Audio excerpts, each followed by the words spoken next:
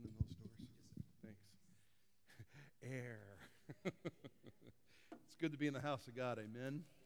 Amen. Praise the Lord. I invite you to turn in your Bibles with me this morning to Revelation chapter 15.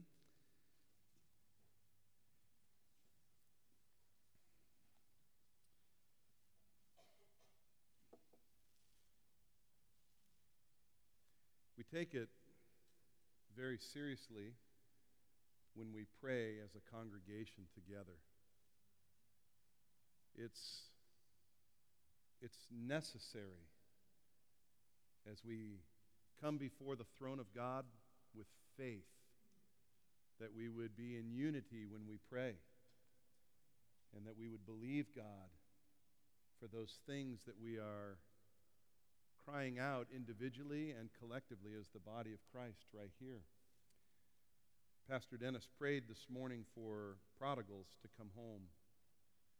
Last Sunday, we invited you to leave names of family members who are away from the Lord, to leave family members and friends that you know do not know the Lord. And we are praying and we are believing God for them, that they would, if they're prodigals, that they would come to their senses and they would return to our Father's house. I want to remind each of us our responsibility when prodigals come home, that we, like the Father, would gird our loins, so to speak, and we would run toward them with open arms, that we would embrace them, that we would love them, that we would meet their needs if they have physical needs, such as shoes for their feet, that we would remind them that they are part of the family of God. I think of the father who placed the ring on his son's finger, reminding him he belongs. Gang, we have family members who are astray. You have family members that we may not know that know the Lord, but they're away from the Lord. You may be the only one calling out their name before the throne of God. We would invite you to expand and broaden that by letting us know of those that you are praying for, and we can pray with you and believe God with you. I am believing that, and I believe that you are believing that in these last days that we are living in, there will be a harvest. There will be the revival that we are asking for will be in the hearts of those who know the Lord. We are praying for an awakening as well, those who do not know the Lord, that they would be born again. Amen? Amen. And so maybe there's one or two that you are thinking of even right now. We're going to pause for just a moment and we're going to pray together again. In fact, I'm going to ask that you would, just the person sitting next to you, we don't have to span the gaps and so forth, but the person who's right next to you, will you extend a hand and hold on to the hand of the one who's next to you? If you can reach across the seat and grab the hand there, let's simply unite our hearts and let's pray and let's believe God. Father, we come in the strong name of Jesus Christ, the strong name. There is no name given under heaven and earth whereby man must be saved, saving Jesus Christ. And so, Lord, we ask for lost ones. You showed us the way, Lord, in that the good shepherd leaves the 99 and goes after the one. Father, thank you that you have sent your Holy Spirit and you are, in a manner of speaking, going after them even right now. You are convicting their hearts even as you convict the world with regards to sin, righteousness, and judgment. Lord, you are convicting their hearts. You are reminding them that it is you who yearns jealously for them. Because, God, you desire to do good. You desire to bless. You desire to, Lord, enable them to live an abundant life in Christ. And so, Father, may they come to their senses. We come against the schemes and the wiles of the devil in the name of Jesus. Your word reminds us that the weapons of our warfare are not carnal, but mighty through God. And so it is in the power of your might and in the name of Jesus that we simply say, the Lord rebuke you, Satan. Every principality, every power, every ruler, every authority, every spiritual force of wickedness in the heavenly places, we renounce in Jesus' name.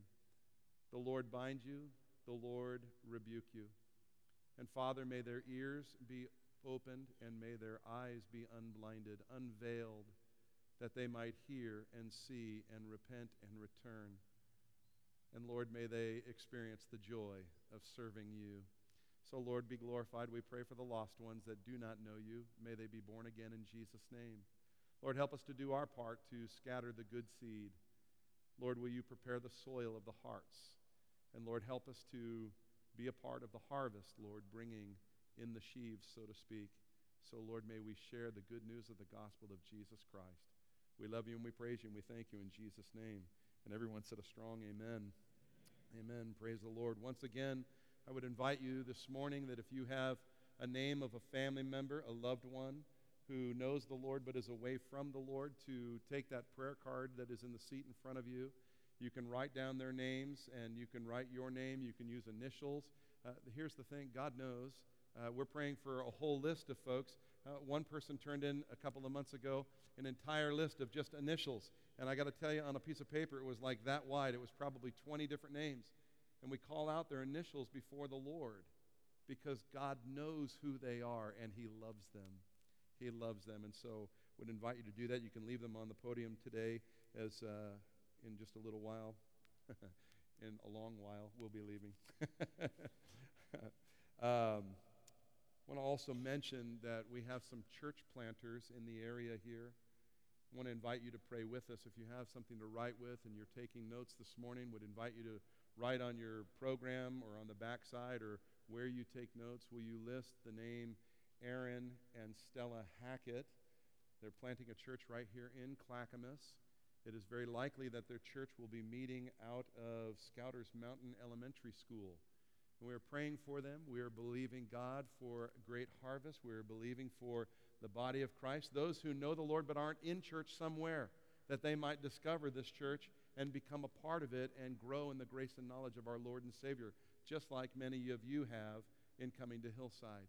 And so as we see them launch and as we see them experience the miracle-working power of our Father and our God, that we would be a part, that we would get to pray with them, that we would get to believe with them.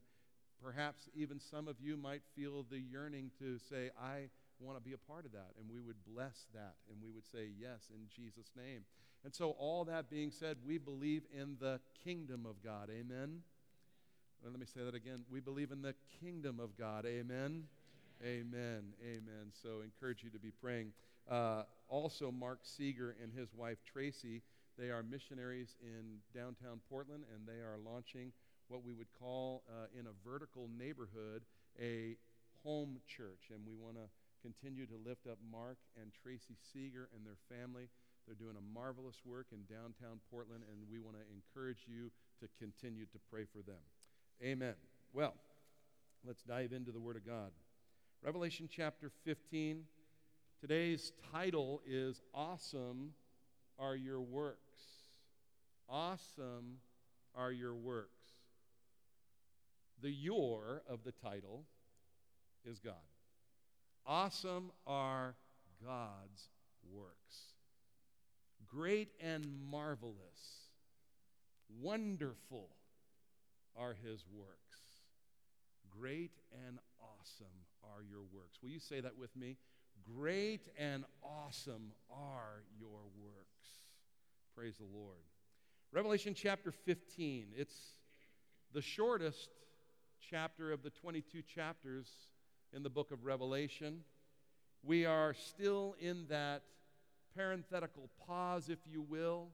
The seventh trumpet has sounded, yet we've not been engaged in the next events, if you will, of the seventh blast, which will be 7 final bowl judgments or vessel judgments or vial judgments.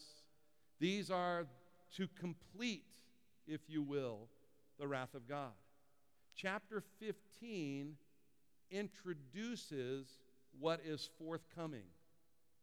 This is on the immediate horizon.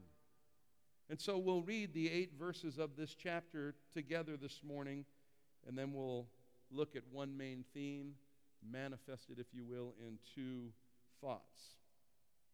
Then I saw another sign in heaven, great and marvelous, 7 angels having 7 last plagues, for in them the wrath of God is complete. And I saw something like a sea of glass, mingled with fire, and those who have the victory over the beast, over his image, and over his mark, and over the number of his name, standing on the sea of glass, having harps of God. They sing the song of Moses, the servant of God, and the song of the Lamb, saying, Great and marvelous are your works, Lord God Almighty. Just and true are your ways, O King of the saints. Who shall not fear you, O Lord, and glorify your name? For you alone are holy. For all nations shall come and worship before you. For your judgments have been manifested. After these things I looked, and behold, the temple of the tabernacle of the testimony in heaven was opened. And out of the temple came the 7 angels having the 7 plagues, clothed in pure, bright linen, and having their chests girded with golden bands.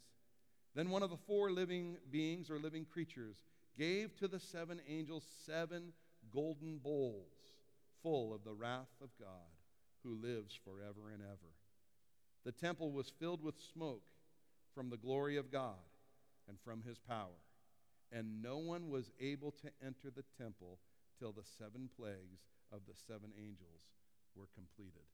Let's pray. Father, in the next few moments, as we look into the perfect law of liberty, the Word of God, Lord, may we grasp to some measure the realities that will befall those who reject Christ.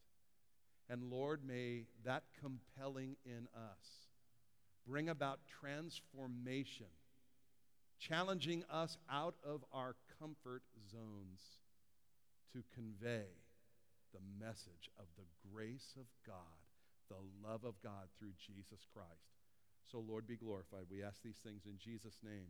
And everyone said a strong amen. Amen. One main theme, awesome are your works. Say that with me again. Awesome are your works. I would even pray that our heart, that each one of our hearts would contemplate and think on those things that the Lord has done. We have magnanimous examples in the Word of God, and we will look at a few of them this morning. There are magnanimous stories right here in this room. The works of God and how awesome they are, that it would produce in us a sense of awe and reverence when we are mindful throughout our day of God and who He is, His greatness, His love, His mercy, His peace, His grace that has been provided for us. 2 main thoughts that we will look at today. His judgments are just. The judgments of the Lord are just. And I say that by way of reminder to all of us because I think sometimes we can get confused, for the enemy certainly seeks to erode our confidence in the judgments of the Lord. He would rather us focus and think about self more often than not than the big picture. And sometimes we listen to our ancient foe and we question the judgments of the Lord. Be reminded, the Word of God tells us, reminds us time and time and time and time again, the judgments of God are just. His love demands it. And that's encouraging for you and I. He is a God of justice. Thanks be to God. The second thing is his deliverances are true. And we will see in this portion of Scripture, contextually, he has delivered tribulation saints. Those who place their faith in Christ during this 7-year period known as the tribulation, more accurately known as Daniel's 70th seven, declared for the holy city Jerusalem and his people Israel. This 70th seven, there will be those who put their faith in Christ, and he will bring about deliverance. Hallelujah. So, let's begin with some judgments. Verses 1 and then 5 through 8 announce his final judgments. There are 7 final judgments to complete the wrath of God. There are seven vessels containing these final judgments, and there are 7 angels which will administrate these judgments. Again, we would see here the heptatic nature of the book of Revelation. We see the number 7 very predominant through this book, and we see in this particular portion of Scripture its reference to completeness. So very thankful that God is thorough. Have you noticed that God is a finisher? And here's the good news. He finishes well every single time.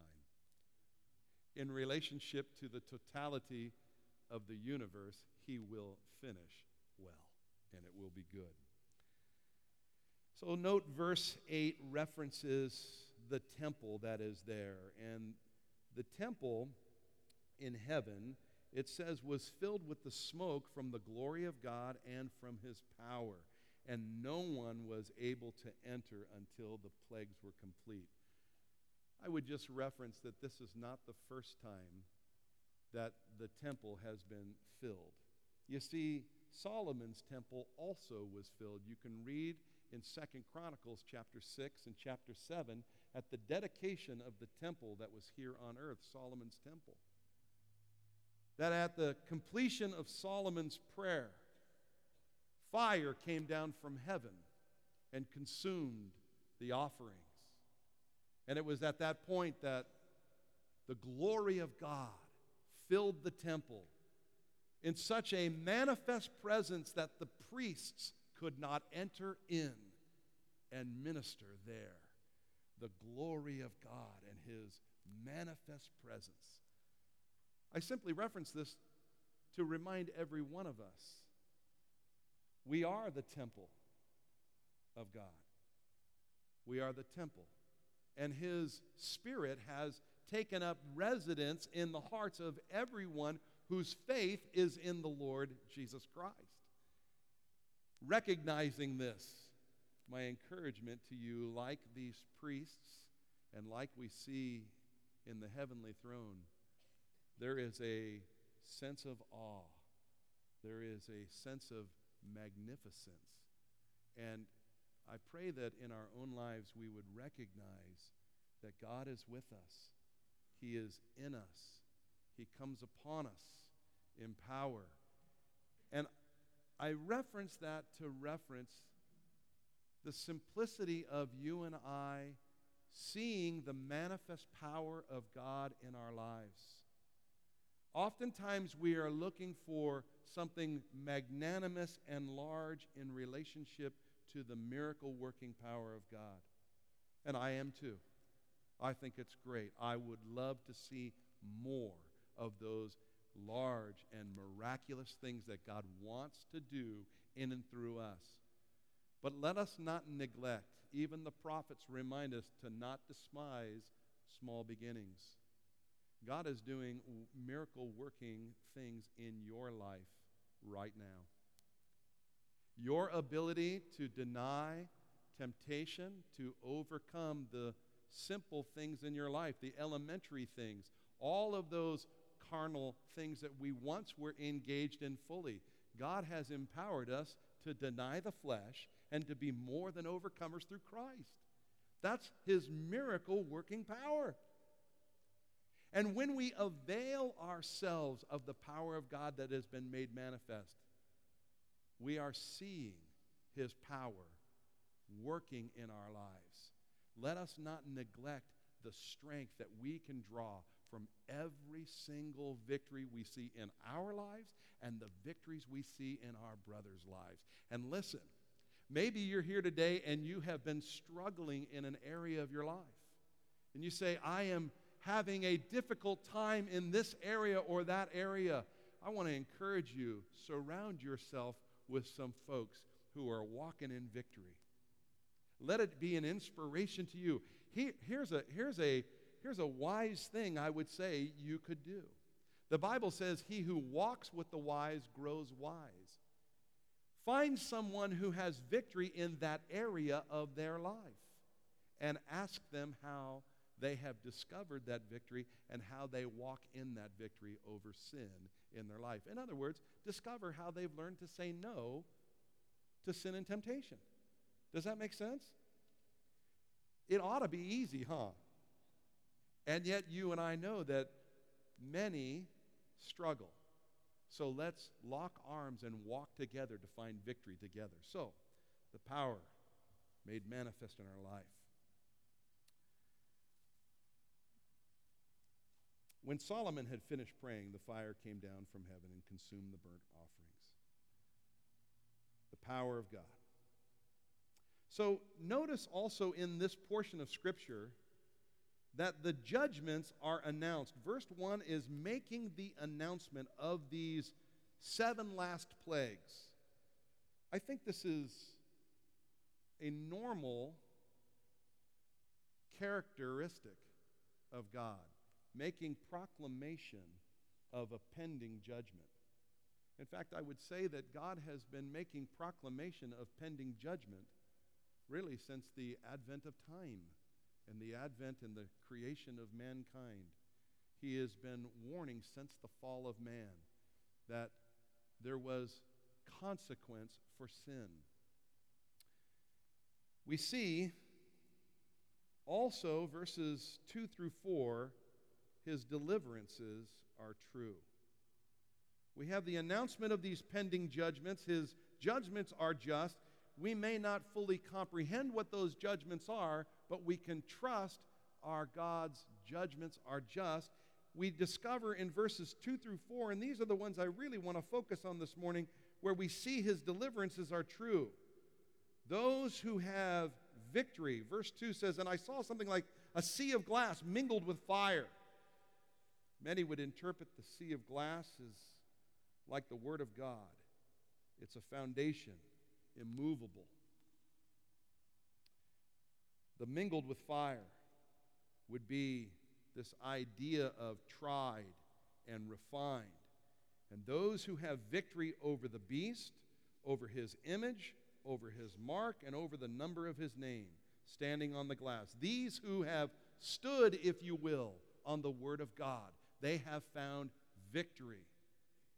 There's a principle there, I believe, for you and I. If you want to discover victory in your life, stand upon the promises of God. Stand upon the Word of God. God's Word is absolute. Our first doctrinal statement as a follower of Christ is that this book, the Word of God, living and active, this book, sharper than a two-edged sword, this book, verbally inspired by God, it is the Word of God, and it is our rule, our measuring stick. It is our rule of faith and conduct. And if we would submit to the authority of the Word of God in our lives, we would find great victory. And here's the beauty of it. We would find the joy of surrender to the Lord. Some people have said, oh, I don't want to come to Christianity because it's a bunch of rules, a bunch of do's and don'ts. Can I suggest to you that is a misunderstanding? Christianity is not a bunch of do's and don'ts. Christianity is liberty from bondage. Jesus came to set us free. He whom the Son has set free is free indeed. We have been liberated. And now we have power to overcome. And these have had victory. These worshiping, they're singing the song of Moses and the song of the Lamb. They have victory. That is, they've been and have received the deliverance of the Lord. The deliverance of the Lord. Their song, great and marvelous are your works, Lord God Almighty. Just and true are your ways, O King of the saints. Who shall fear you, O Lord, and glorify your name? For you alone are holy. For all nations shall come worship before you, for your judgments have been made manifest, or have been manifested. His judgments are announced predominantly ahead of time. His deliverance comes, and then his judgments are executed. So let's look at some of his awesome works of old.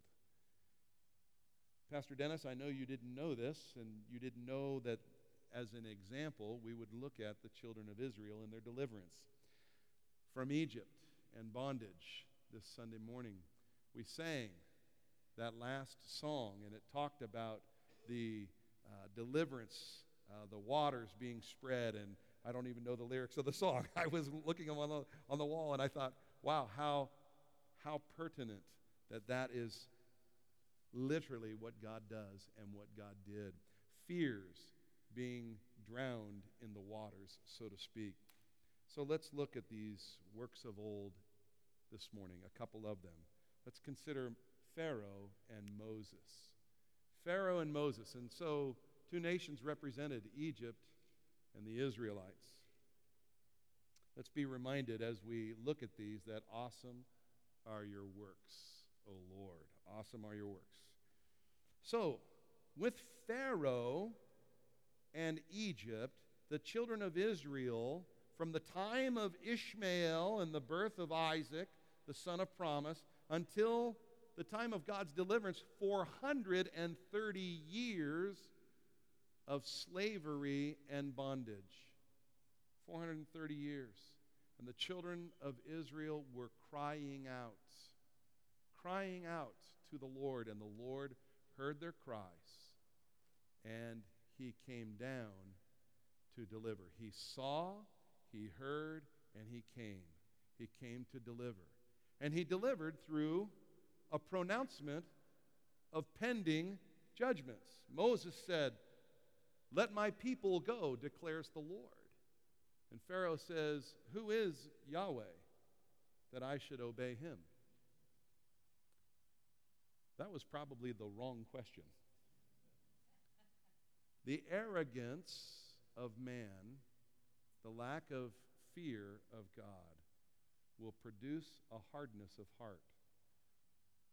Let me suggest to you today, arrogance and a lack of reverence for the Lord will produce hardness of heart in us. How we approach the Word of God, how we approach the grace of God, how we approach the promises of God, how we approach the judgments and the testimonies and the commandments of the Lord. If we're arrogant, our hearts can become hardened, even as Pharaoh's did. Moses revealed the plagues, if you will, in advance. The hardness of Pharaoh's heart resulted in those plagues coming up to and including the last of those plagues, when death would ensue on all whose homes did not have the covering of the shed blood, the Passover lamb. And so, after that night, Pharaoh said, "Moses, take your people and go." And some amazing things occurred in those last moments as they were ready to leave. They were actually blessed by the Egyptians with many gifts, and they left. A little while later, Pharaoh thought to himself, what have I done? What have I done? And so he gathered his chariots and his armies, and they pursued the children of Israel. And the children of Israel stood on the shore of the Red Sea with a boundary in front of them that was impenetrable. Looking behind them, seeing the armies of Egypt coming after them. Fear gripping. Moses cries out. And God gave his deliverance plan, Moses raising his hands, raising his staff, and the waters of the Red Sea parted before them. And the children of Israel crossed over on dry land. On dry land. Deliverance. And here's the beauty. Judgment followed. You see, Pharaoh and his armies pursued into the midst of the Red Sea on that dry ground.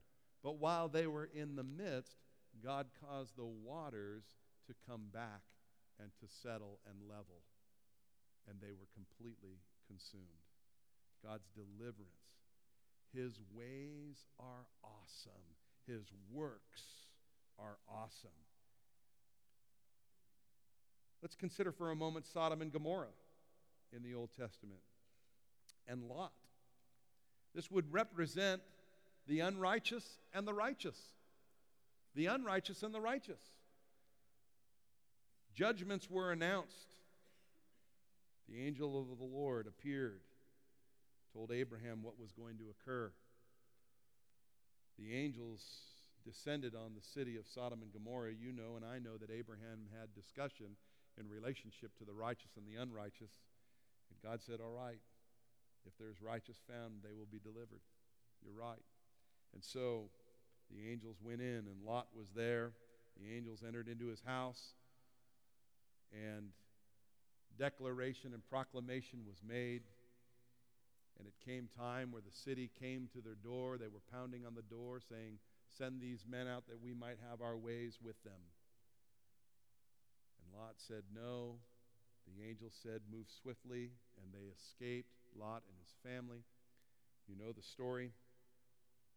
And God executed his judgment. Fire and brimstone rained from heaven. His judgment was just. And the wicked were destroyed, but the righteous were delivered. His deliverances are true. Sometimes when we look at God's deliverance and we see the fate of the unrighteous, we see the fate of the wicked, our hearts, and maybe your heart, is challenged by that. And you say, well, I don't understand that. There may be parts that you and I don't have the opportunity to fully understand, but what we can always trust is God is loving, God is just, and his judgments are just, and they are true. And so we can have great confidence. God is desiring that none should perish, but that all should come to repentance. But the truth is, wide is the gate and broad is the road that leads to death and destruction, and many enter through it. There will be those who simply will reject the grace of God, his provision for salvation. They will simply reject Jesus Christ. It's grievous. Now then, we make the appeal to all men. Amen? For we don't know that, and we don't know who he is calling and who is going to be responding. So we scatter seeds, we broadcast, if you will. And our prayer is that the seed would fall on good soil, that men would respond. God has foreknowledge in these things. So Sodom and Gomorrah was destroyed. We see the Egyptians were destroyed, but God's people delivered, the righteous delivered. Now let's consider, I asked my son Jonathan, what's a marvelous work when you think of the marvelous works of the Lord? And he said, Dad, when the hand showed up in Darius's room and wrote on the wall. I thought, that's pretty marvelous. Imagine for a moment celebration going on. But what Darius did, Belshazzar. It was Belshazzar, not Darius. Belshazzar did. He didn't heed the warnings by his father Nebuchadnezzar, who was driven to madness until he acknowledged the Lord. Belshazzar, in his arrogance, took from the temple of God those artifacts, those emblems of worship, and they used them in a very unrighteous way. They used them, period, but let alone in an unrighteous way, celebrating drinking wine with their wives and their concubines in absolute arrogance, knowing the judgments of God, understanding from his father what should have been. In his arrogance, he defiled himself and those that were there, and the hand appeared and wrote on the wall, Mene, Mene, Tekel, Upharsin. And with terror now in his being, the Bible says his hips were loosed and his knees knocked. For those of you who may not understand that vernacular, it's kind of a pun, but he needed brown pants. He lost his lunch. He was terrified. He sought with his astrologers, magicians, what is the understanding of this? And there was no understanding, and they called upon Daniel, and Daniel gave them the answer. Your days have been measured. Your days have been measured. They've been counted, and they're finished. It's interesting that you see Mene, Mene twice. We understand from the prophet Jeremiah why God does that, because the thing has been established. Just like we'll see in a chapter forthcoming, Babylon has fallen. When God says something twice sequentially in a row, it's because the thing has been established. And it was established that Belshazzar's days were done. And Tekel means his life had been put in the balance, in the scales, and his life was found wanting. He was deficient. He didn't do what he knew to do. And as a result, judgment would come. And so we see Upharsin. And the Bible tells us that that very night, Belshazzar died. But before he died, he delivered Daniel. He made Daniel the third highest in the kingdom. And that very night, Belshazzar's life was taken. And the kingdom of the Babylonians was handed over, at least immediately, to the Medes, Darius the Mede, eventually to Cyrus the Persian. God announces, God delivers, and God executes. It is interesting to me that these tribulation saints, as they sing, "Great and marvelous are your works, Lord God Almighty. Just and true are your ways, O King of the saints. Who shall not fear you?" Just pick up on who shall not fear you for a moment. You see, for the Word of God tells us that the fear of the Lord is the beginning of wisdom.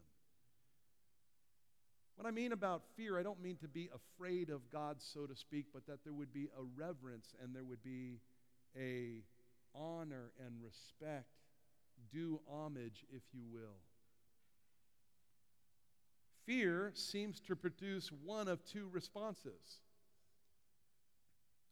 It seems with the unrighteous that to fear the Lord is to bring about pride and arrogance. It's to bring about rage. the wicked rage against the Lord. Why is that? Its root cause is found in pride.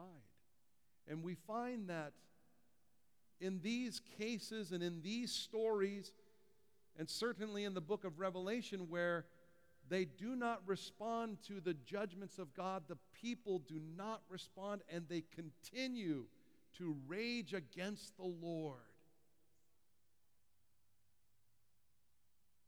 I heard that. They rage against the Lord. The other, that reverence, that awe, the due homage, will produce peace, worship.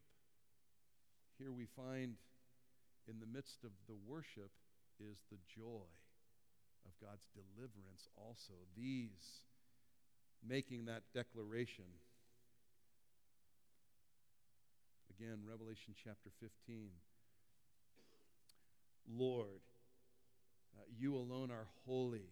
All the nations shall come and worship before you, for your judgments have been made or have been manifested. Just and true are your ways. Marvelous are your works. That's their song. It's the song. Moses sang that same song. It's the song of Moses. After the parting of the Red Sea and the deliverance of God, and they made it to the other side, he worshiped the Lord in reverence and awe. I wonder sometimes in our lives, we see the children of Israel, and if we know a little more of the history of the children of Israel, their tendency was to worship the Lord, I wouldn't be doing my due diligence if I didn't mention to you that 3 days later, as they wandered into the wilderness of Seir, that they complained against the Lord because they had no water. And they began to look back at Egypt and said, hey, it was better back there. But once again, they came to the waters of Marah. And they could not drink the water, and so they were even more frustrated with the Lord. And Moses interceded, and God showed him the tree. And he cast the tree upon the bitter waters. And the bitter waters were made sweet, so the children of Israel could drink. God brings deliverance. Can I suggest to you this morning that no matter what you may be going through, and some of you may be going through very difficult times, I know many of the circumstances that are represented by our fellowship, and many of them are very hard and difficult. Just when you think maybe yours is the worst, you will discover someone is going through something even more difficult than you. There are hard things going on. There are very bitter waters. Can I encourage you today, first of all, his deliverances are true. God is with you. Last week we were reminded that God is with us. God's got me. And in the midst of your difficulty, in the midst of your trial, God sees, God hears, and God delivers. He knows where you are. He knows the difficulty. And you say, these are such bitter waters. Pray. Pray. Let the Lord reveal to you the tree. I believe that the tree that the Lord would seek to reveal to us is the cross of Christ. That when we approach our difficulties, our bitter moments, our hardships, when we approach them through the redemptive work that God accomplished upon the cross of Calvary, those bitter waters can become sweet again, because we'll see the hand of God working in our lives. Just like these tribulation saints, do you think for one moment that they were necessarily saying, hallelujah, we're going to the chopping block? I imagine, because we are revealed, or it is revealed in the book of Revelation, that for those tribulation saints there will be tribulation. They will be beheaded for their faith, martyred, martyred. Many of us are going through hardship, but these now finding joy and worship because of the deliverance of God. I believe that as we approach the bitter waters in our life, the hardships of our life, if we will approach them through the cross of Christ, if we will approach them through our relationship with Jesus Christ. Remember, the volume of the book is written of Him. This is a representation of God Himself. The written Word. In the beginning was the Word, and the Word was with God, and the Word was God. And the Word became flesh and dwelt among us, and we beheld the only begotten of the Father, full of grace and mercy and truth. If we will but approach those things through the cross, through prayer, we will see the deliverance of God in our lives, and we will find the joy of worship in the midst of our hardship. You may be here today and you don't know the Lord. And you hear this message of God's deliverance and you say, I don't know the message of God's deliverance because I've yet to be delivered even from my own transgression and sin. If you're here this morning, the Bible says anyone who calls on the name of the Lord shall be saved. If we confess with our mouth that Jesus Christ is Lord and we believe in our hearts that God raised Him from the dead, we shall be saved. We would invite you to invite Christ into your life, to put your hope and your faith in what He accomplished upon the cross at Calvary, shedding His blood for the remission of my sin, our sin. He died a substitutionary death, a death that I deserve, a death that each one of us here deserves. He died in our place. God's ultimate deliverance. God's ultimate deliverance. Will you receive the grace of God? I want to invite you to stand this morning, and I'm going to ask this question. I'm going to ask that every eye would be closed and every head bowed. And as you're standing, I would like you to be also thinking, if you have some difficulties, you have some trials, you have some tribulations, you have some hardships, you've had some bitter waters that you're currently walking through. And maybe you've been trying to solve all of those things in your own efforts, in your own strength.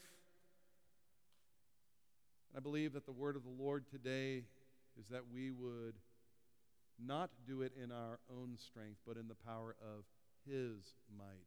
The power of His might. So let me ask this first question. You're here this morning and you've not given your heart to Christ. I'm going to invite you to just close your eyes for a moment.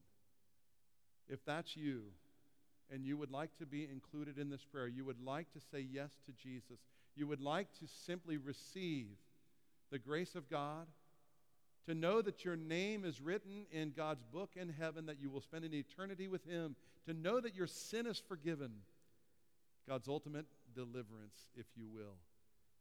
And you'd say yes, putting your faith in what Jesus did for you upon the cross.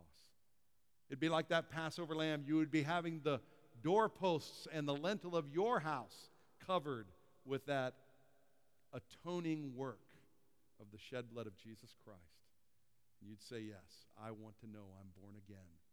If that's you, would you indicate that you would like to be included in this prayer by simply raising your hand where you're at and say, remember me, Pastor, this morning when you pray? I'll just look for a moment. Are there any hands? Okay. You're here this morning. Maybe you're the prodigal we were praying for earlier, and you're away, and you want to be restored.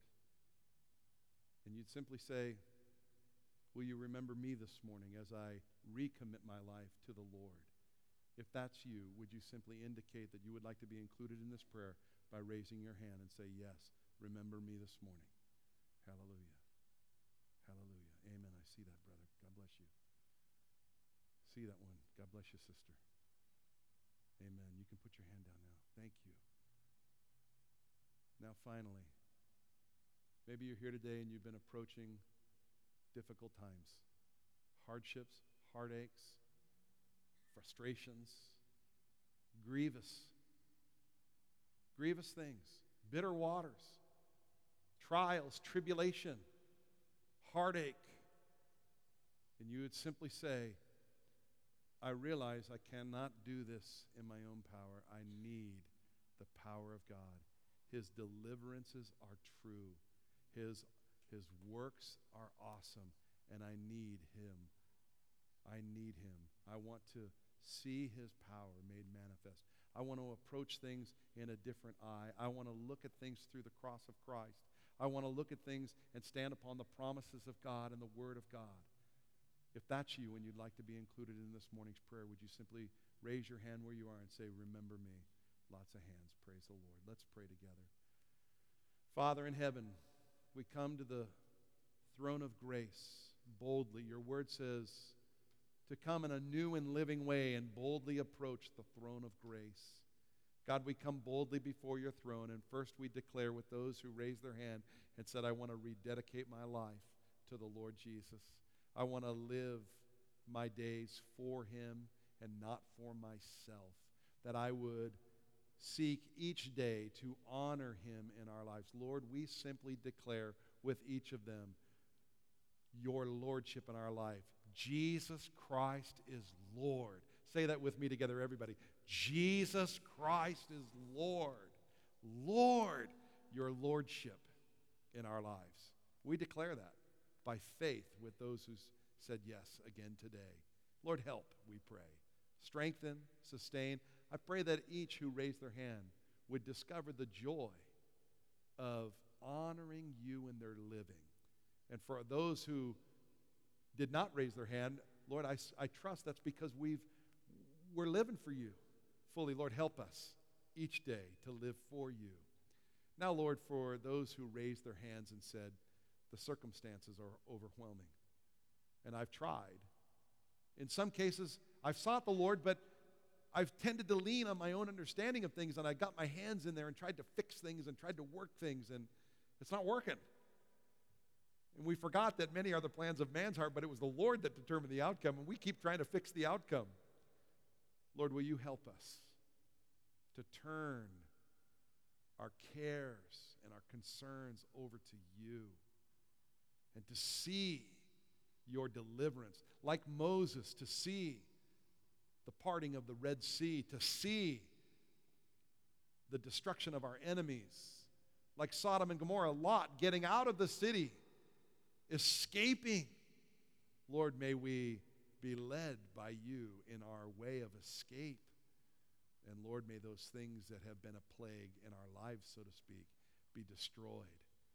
And Father, these other examples we have seen today, Lord, Belshazzar and Daniel, and we know that eventually Daniel ended up in the lion's den because of his own righteousness.